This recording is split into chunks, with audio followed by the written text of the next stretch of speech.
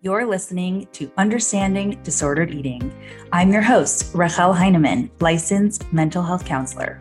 Each week, we explore the deeper meaning of our relationship with food and our body.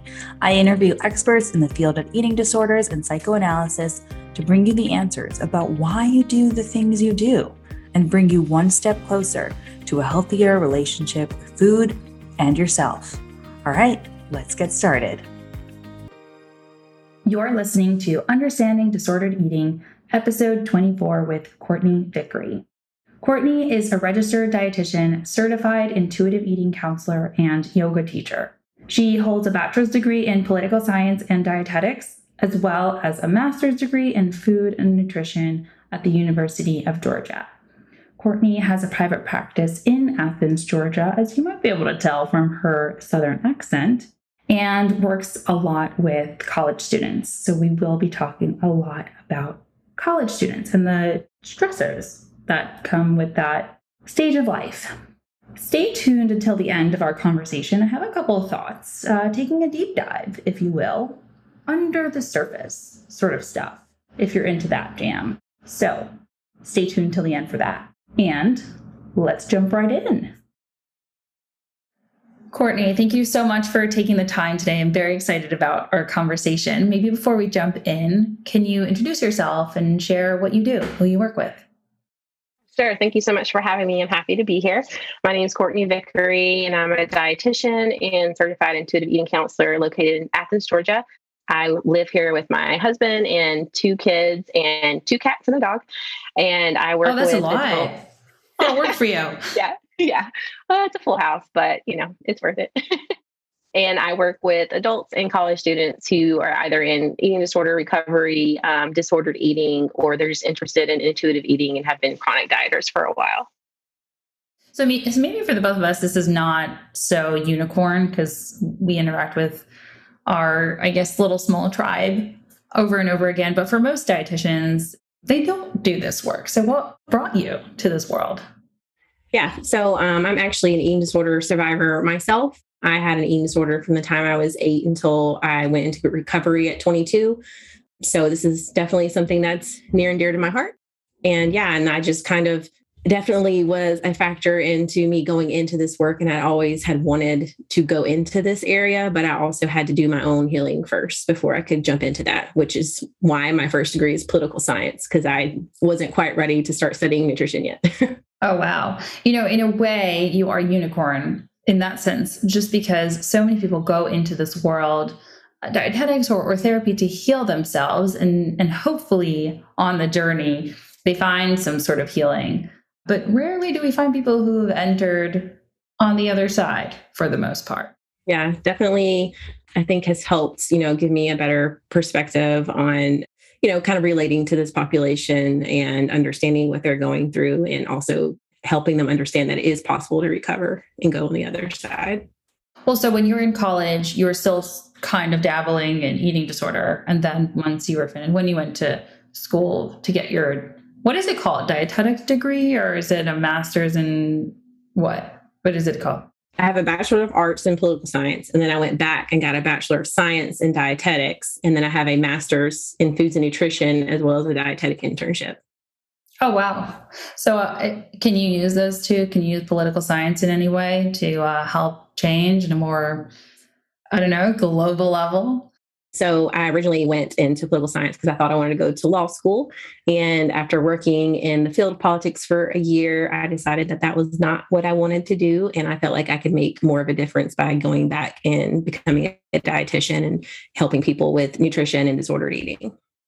It's so interesting how people got to this place and, how people choose their careers, just period. I was just going to say, it's funny that we kind of throw, college students in at 18 years old and be like, what do you want to do for the rest of your life, when they've never done any of it?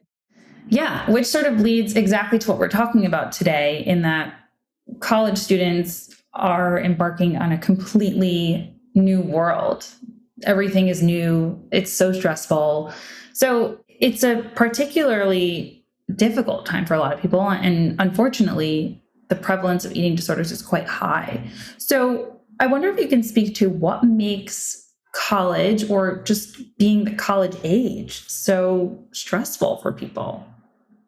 So yeah, I would say, coming from, most of us have been at home with our family, our guardians, our parents, and for the most part, we don't really understand completely everything that they do for us in a way, even the small things that take up so much of our mental energy that as, adolescents and children, we don't really realize all the things that they take care of for us.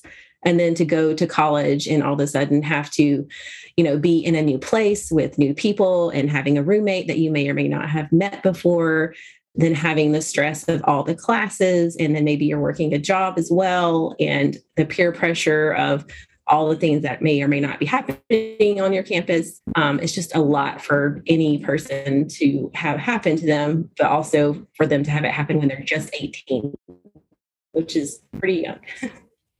Yeah, we seem to forget that 18 is, as much as we don't want this to be the case when we are 18, we're still kids when we're 18 years old. Definitely, yes. Maybe we can break down some of the things that you were talking about and sort of go into them a little bit more in depth about what happens and what's particularly stressful. So moving away from home, yes, things are done in a very specific way at home, and then you go to college and you don't have any of that done. What, in your experience, do people find particularly stressful about even just the keeping themselves afloat with chores and laundry and things like that? Yeah, I think it's this idea of time management, but also the idea that time management has to be perfect, and that's not possible. So I'm always hesitant to talk even about time management because I feel like that puts even more stress onto us and students as well. It's definitely something to practice, but it's not something to be a perfectionist about because, again, there's no perfect balance. But yeah, I know especially if they are, for example, on a meal plan at the university and they know how expensive that may be for their parents or guardian to be paying for them. So they feel obligated to eat at the cafeteria or the meal plan.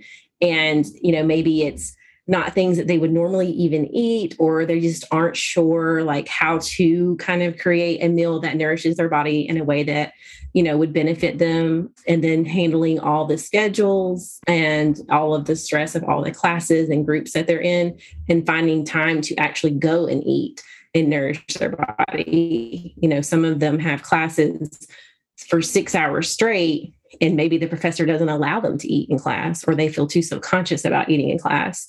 That's a long time to go without nourishing ourselves. Yeah. So maybe something that they never had to think about before. It's something that's just becoming a thing that they have to think about. Definitely. Yeah. They've always had the same schedule with high school and coming home and mom having the dinner on the table or whatever it may be. But now they have class until 8 or 9 o'clock at night. And how do they find a way to make that work and find ways to find meal times that work for them and food that they can prepare, have access to, etc. Yeah, I wonder if there's a piece of money here. So some kids go to college and they have everything paid for, and mom and dad gives them spending money, which is wonderful for them. So maybe we're not exactly talking about that population. But for people who have to either make their own spending money, first of all, I'm sure they have a job that just, makes them have even less time. But they're finding out that there are some foods that are a lot more expensive than other foods. Definitely. And not even necessarily just the price of it, but, I work with dietetic students too and mentor them. And I always tell them, think about what the person has access to, because that recipe may call for an oven, but how do you know that person has an oven? How can they make a meal that fits within the, financial situation that they're in and nourishes their body in a way that they need it to, but they only have a microwave, or maybe they don't have anything. So it's just a lot of factors that go into it. And that's, again, very overwhelming for that person to try to even undertake in that already stressful situation. Yeah, I'm thinking of a very, very silly example because it's obviously not on the scale of not having an oven or a microwave. But I don't remember which cooking show this was, but it was one of those competitions where the kids compete. And there was one kid who was so excited to use the vanilla bean because it was so expensive to get it at home. And the program is paying for the vanilla bean. And I'm so excited to use fresh vanilla bean. And obviously it's a silly example because vanilla bean is extraordinarily expensive. And we're not exactly talking about avoiding a vanilla bean here, but there is an element to I'm going to have to think about which foods I can eat, which recipes I can make, what ingredients or tools I have access to, or what time I have access to also. And all of that is a ton of energy. And if you already are, dabbling or have disordered eating or are in any disorder recovery, you already may not have enough energy as it is to then put more energy into thinking about every little aspect of grocery shopping, meal planning, preparing the meal, and then actually eating the meal. So it can almost seem so overwhelming that they just don't.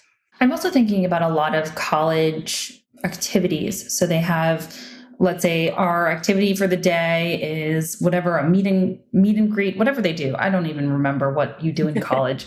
It's also a blur. Yeah. But very often there were lunchtime blocks. And even if lunchtime was a really long block and I didn't have anything to do, everything was always revolving around food. Now, obviously, it's lunchtime. We all need to eat. But the focus on food, well, I guess I wonder if there's an extra emphasis on food or what the culture is that might affect them with food-centered activities. So I can only speak to the university at which I actually work part-time and most of my clients attend.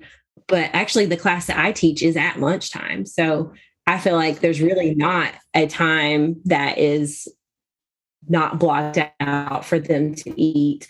With COVID, they have put in more space in between the classes, but there's really not a set time aside for them to have time to prepare a meal or sit down and eat a meal, depending on their schedule. Sometimes it may be that they have class all day, Tuesdays and Thursdays, but then they don't really have class Monday, Wednesday, Friday. So every day is different. So having to take that into account just adds another layer of it being more challenging.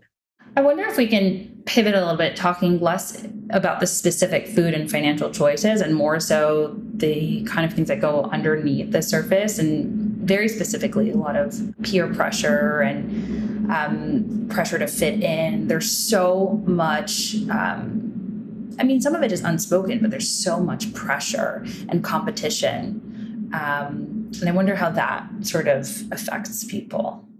Yeah, definitely. So I'm thinking of one of the clients I have, and they dance, and they, it's never probably said completely outright, but there's always that undertone of what size is someone's uniform compared to your uniform?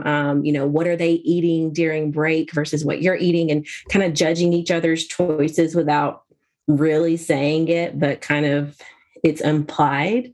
Or that person may just kind of feel like they're being judged because from what they've experienced with their home life, where, maybe diet culture is talked about a lot, then they assume that maybe others at college are also judging them.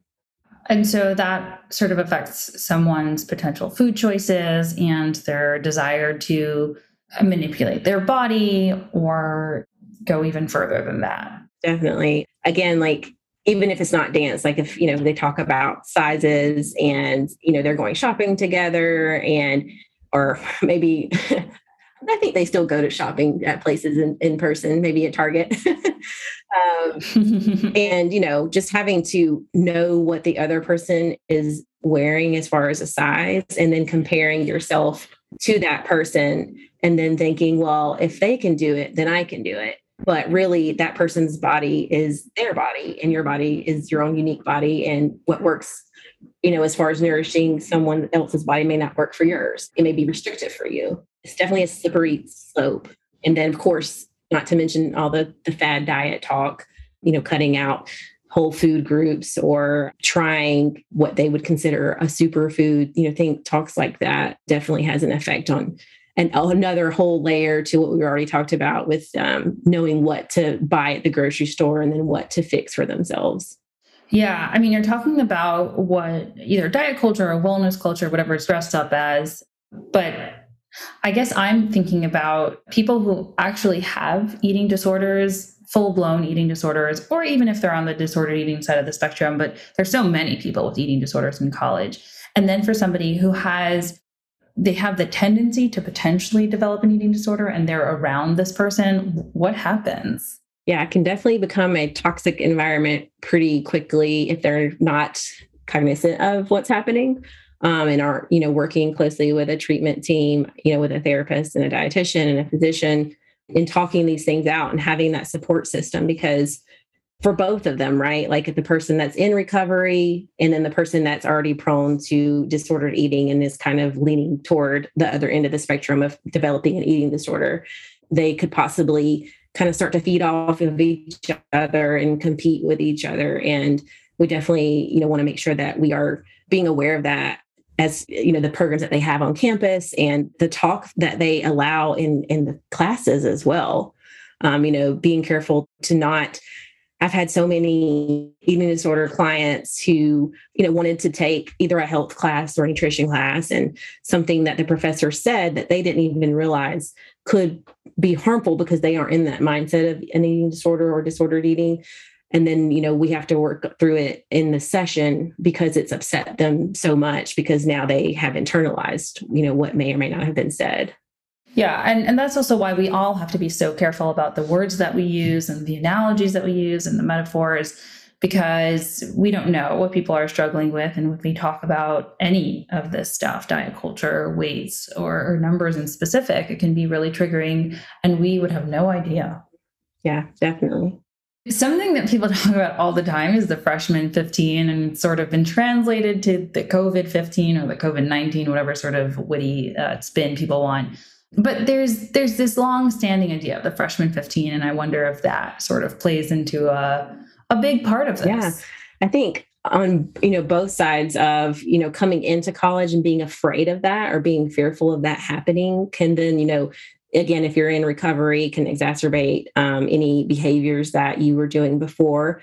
And then on the other side of it, if you did gain some weight and your body changed, because your body's going to change and you are becoming an older person and more of an adult, and being able to kind of accept those changes to your body without kind of going down the spiral of wanting to control and change your body because everything else seems so out of control already. Yeah, it's so interesting because now that you say that, most of my clients who have eating disorders in college started off gaining the freshman 15 and then freaked out sophomore year and vowed to never go back there. And they're sort of started a pretty intense spiral downward. Yeah. And I think too, the aspect of going away per se for college and then coming back home for, whatever it may be, a holiday or a break.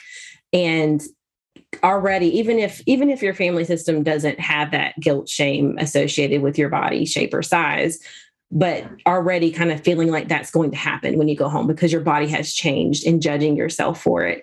And then, like you said, like freaking out and then spiraling into behaviors that are actually more harmful. And this is also where a bit of family culture comes in, because if you're thinking about, I'm going to go home for the holidays or I'm going to go home for break, and they're going to notice that I've gained so much weight and they're going to, judge me, even if they're not saying it implicitly. Or on the other side, I've lost weight and they're all going to praise me because, I look so incredible, which implies, they both imply the same thing, that there's an emphasis on what your body looks like. That it's not, how was your first or second semester away from home in a completely new city, doing things that are so scary and meeting people you didn't go with anyone and all these adulting problems. It's, you look fabulous or you kind of look terrible, which adds a whole nother layer of stress. Yeah, absolutely. I mean, I can't tell you how many times I have talked to students about, even again, maybe people that don't even realize what they're saying and the harm that they're causing by comments that they're making on either side of the spectrum of just commenting on anyone's body at all, or talking about how something like a piece of clothing looks on them and inferring that it looks better or worse just because of the shape or size of their body. Because again, they're going to internalize that. And again, if they're in recovery, then the eating disorder voice is going to cling to that and try to give them another reason to, participate in behaviors. Sure. Something else that I'm thinking about is college culture is very much, well, not every college, but there are some colleges that are pretty focused on partying, or even if it's not the college culture, you're finally away from home. And, however people do this illegally, because if you're 18, you're still underage, there's a lot of drinking and, drugs. And I wonder if that plays any part in this. I'm sure it does, but what is it? Yeah, I would say, from things I've heard from clients and, from my own experience with being in college and wanting to, try new drinks and things that are exciting. If you're already participating in behaviors or if you're counting calories, et cetera, if they're using, what they would consider using their calories on that alcoholic beverages, then they're going to restrict typically. And so then when they restrict and then they aren't nourishing their body and then they drink alcohol, then they feel even more sick than they would. And it just starts this whole cycle. And, especially if they purge or anything like that, the nausea that's already associated with that just is exacerbated even more. And it just begins this whole other cycle of issues and behaviors that can just continue to be on the hamster wheel of behaviors. Yeah. And something even just with, smoking marijuana is this sort of fear of I'm not going to smoke because then I'm going to get the munchies, which, as an adult, it's not entirely a terrible thing if you don't smoke up. But these decisions are being driven by, am I going to need to eat more? Will I be able to get away with not eating? How is this going to manipulate my appetite, et cetera, which is, obviously not healthy. Definitely disconnects you from being able to be in touch with your hunger cues and what your body is telling you it needs as far as food. Yeah. I mean, we know this I figured in college, eating disorders are pretty prevalent. I wonder, is that true? Like, are there numbers for this stuff? What are they, if there are? Sorry if I'm putting you on the spot. You can tell me you don't know. The National Eating Disorder Association has some numbers from some studies that they posted. And they found that, 4 to 10% of men in college suffer from an eating disorder, and those rates are on the rise. And 10 to 20% of women in college suffer from an eating disorder. So it's that's a really big number. 1 or 2 out of 10. Mm-hmm. Yeah. Also, makes us wonder, we tend to think of eating disorders as something affecting a lot of women. And that's not the only population that eating disorders affect. And we really have to normalize this outside of just women, because it's terrifying for every population. And it's so sort of ignored in men and just non-women that it's something that we're really harming the people who are suffering. And I think, it's definitely an issue, and also just kind of educating providers on what an eating disorder or disordered eating looks like in a man, because it may not look the same as it does for women. I had a client yesterday talking to me about their partner and some of the behaviors that they were doing that were very much typical of what a man would be doing as far as leaning and bulking up and stuff. And we were just talking about how we need to be aware of, is that disordered for them?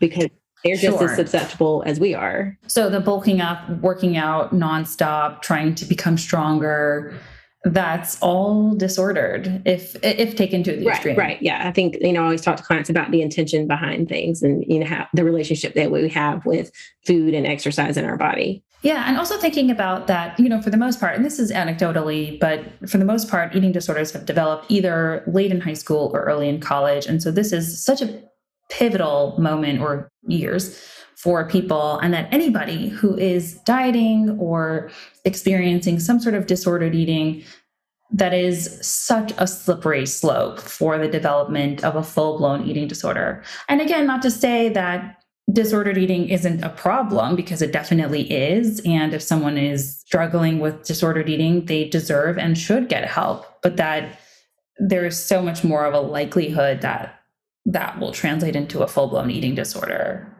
later or very soon. Definitely a transformative years that, can affect you for the rest of your life. So if, let's say, somebody is sort of resonating with a lot of this stuff and they're noticing that they have, at the very least, a complicated relationship with food and their body, and they're in college, whether they're on campus or not, what are some things that they can do to help themselves? I would say, depending on how much it's affecting their life, first kind of sitting down and thinking about what your values are. and whether or not the behaviors and how much time and energy you're focusing on food or calorie counting or exercising, and does that align with where your values are? And then if you find that, you do need a little bit more support or help, first starting out by maybe looking at reading some books, Anti-Diet by Christy Harrison. I don't know if we can cuss on this podcast, but The Effort Diet, Caroline Dooner. And then of course, Intuitive Eating, the book. And then after that, most college campuses have some kind of health center with some kind of counseling services. So maybe trying to find a therapist or a dietitian that can help you. And, I'm going to specifically say to try to find someone that's anti-diet, because we don't want them to cause more harm for you. Yeah, I was actually thinking that as you're saying it, that maybe seeing a dietitian who's a weight loss dietitian actually might cause more harm. So that'll be a little tricky to go there. But also that if you don't end up at the counseling center or the health center, you just start there and they have referrals for people in the community. They're just a really great resource. What if I'm a parent listening to this and I'm like, uh-oh, my kid's 19 and they've been in college for an entire year. I don't know what's going on. I don't know anything about this. That's why I'm listening to this. So how can I either support my kid or just, make sure that they're okay? First of all, that would mean that you're an excellent parent. So don't be so hard on yourself, because I feel that to my thanks. I tell that to the parents of, the students and kids I work with all the time, because it is so hard to try to support a loved one that is either in an eating disorder, recovery, or disordered eating. But a couple of ideas is the National Eating Disorder Association Parent Toolkit is on their website for free. A couple of books are How to Nourish Your Child Through an Eating Disorder by Casey Crosby and Wendy Sterling. And then When Your Teen Has an Eating Disorder by Lauren Mulheim are some good books to kind of start out with as far as educating ourselves on what we're looking for and how to support them in a way that we're not pushing them away more. Because I think that's the hard part. Yeah, I'm going to link to the books that you've mentioned in the show notes so that people aren't like rewinding and furiously taking notes. So all those links are going to be in the show notes. I wonder also, and this is mostly because some of the experience that I have, where if there's one person in the family who has some sort of disordered eating or eating disorder, it's not sort of occurring in a vacuum, if you will. And if your kid has this, then it's really important, very, very challenging, but also really important to look at our own relationship with food. Or the ways that we think about weight or, gaining weight, losing weight, anything about that, how we think about body image and how we talk about just food in general. Yeah, absolutely. I definitely encourage the parents that I speak with to kind of start exploring their own ideas around dieting and body size and what they think is healthy to them, because they can cause harm in the things that they say to their child if they are insinuating that, you can recover if you still stay within this healthy area. And that's not supportive or helpful, even though they may think that it is. So they just have to kind of do some of their own internal work if they're ready to do that in order to really, truly support their child. Yeah. And one thing that I'm thinking about, if a college student does have an eating disorder and they do need to go to a higher level of care, and that means they have to take some time off, it is such a difficult decision for people to make because, of so many reasons. But one thing is that, all my friends are going to be graduating this semester in this year, and I'm going to be behind them and I'm going to miss so much, even if it's just one semester. But that, if you don't do it now, then it's just harming this student even further down the line. And I guess I wonder how you work with people to encourage them to take that step. Yeah, I've had that happen so many times. I'm actually working with a client right now, and it is incredibly difficult for them. And it's incredibly more difficult for them if they don't have a support system in place or financial, ability to go to a higher level of care. Because even just finding, the right treatment center for you and what you need, and then the financial side of it, and do they take your insurance, and can you do a program that allows you to still be part-time as a student because maybe your health insurance is tied to you being a student. It's just so many factors to take into consideration. And I try to have like a very good relationship with my clients, and hopefully they trust me. And when I say, I don't say things lightly. So if I show them the reasoning behind like why you need a higher level of care and why this is benefiting you, like this is all we care about, is helping you. And we're not going to say it doesn't suck to miss a semester or be behind your friends. That definitely sucks, but you are our number one priority. Exactly. Yeah. And sort of coming to a place of acceptance that life is not a timeline. And just because you might finish college later, or really fill in the blank, anything later than the people who you're around, it doesn't mean that you lose. It's not a race. It just means that you're taking care of yourself in the way that you need to take care of yourself. And you're very different from people around you. That's the case for everybody. Absolutely. Yeah. Well, thank you so much for taking the time today. I appreciate our conversation. I think it was really helpful. Before I let you go, where can our listeners find you? I am on Instagram at Vickery Wellness. I'm on Facebook and Pinterest. And you can also sign up for my newsletter on my website at vickerywellness.com. Okay. And we'll link to all those in the show notes again, so people can find it. Thank you so much. Hey, I'm back. I had some thoughts. When we talk about the prevalence of college students, I found myself wondering why? Why is it the case that when somebody goes off to college, has this change in their schedule and their environment, how does that make them more susceptible to eating disorders? And yes, we've talked about the increased level of stress and so many things changing. You've just heard that. Those are great reasons. But something nagging inside of me, the part of me that wants to go deep, asks, okay, but why? And I was thinking about anybody who moves away from their home, the home that they feel safe in, the home that their parents or their caregivers are. And this can happen at any stage. We just talk about college because this is the most popular time that people leave their home. Now, if you think about it, moving out is sort of the ultimate, or one of the ultimate examples of separating from one's parents. We're becoming individuals. We're taking on adult responsibility.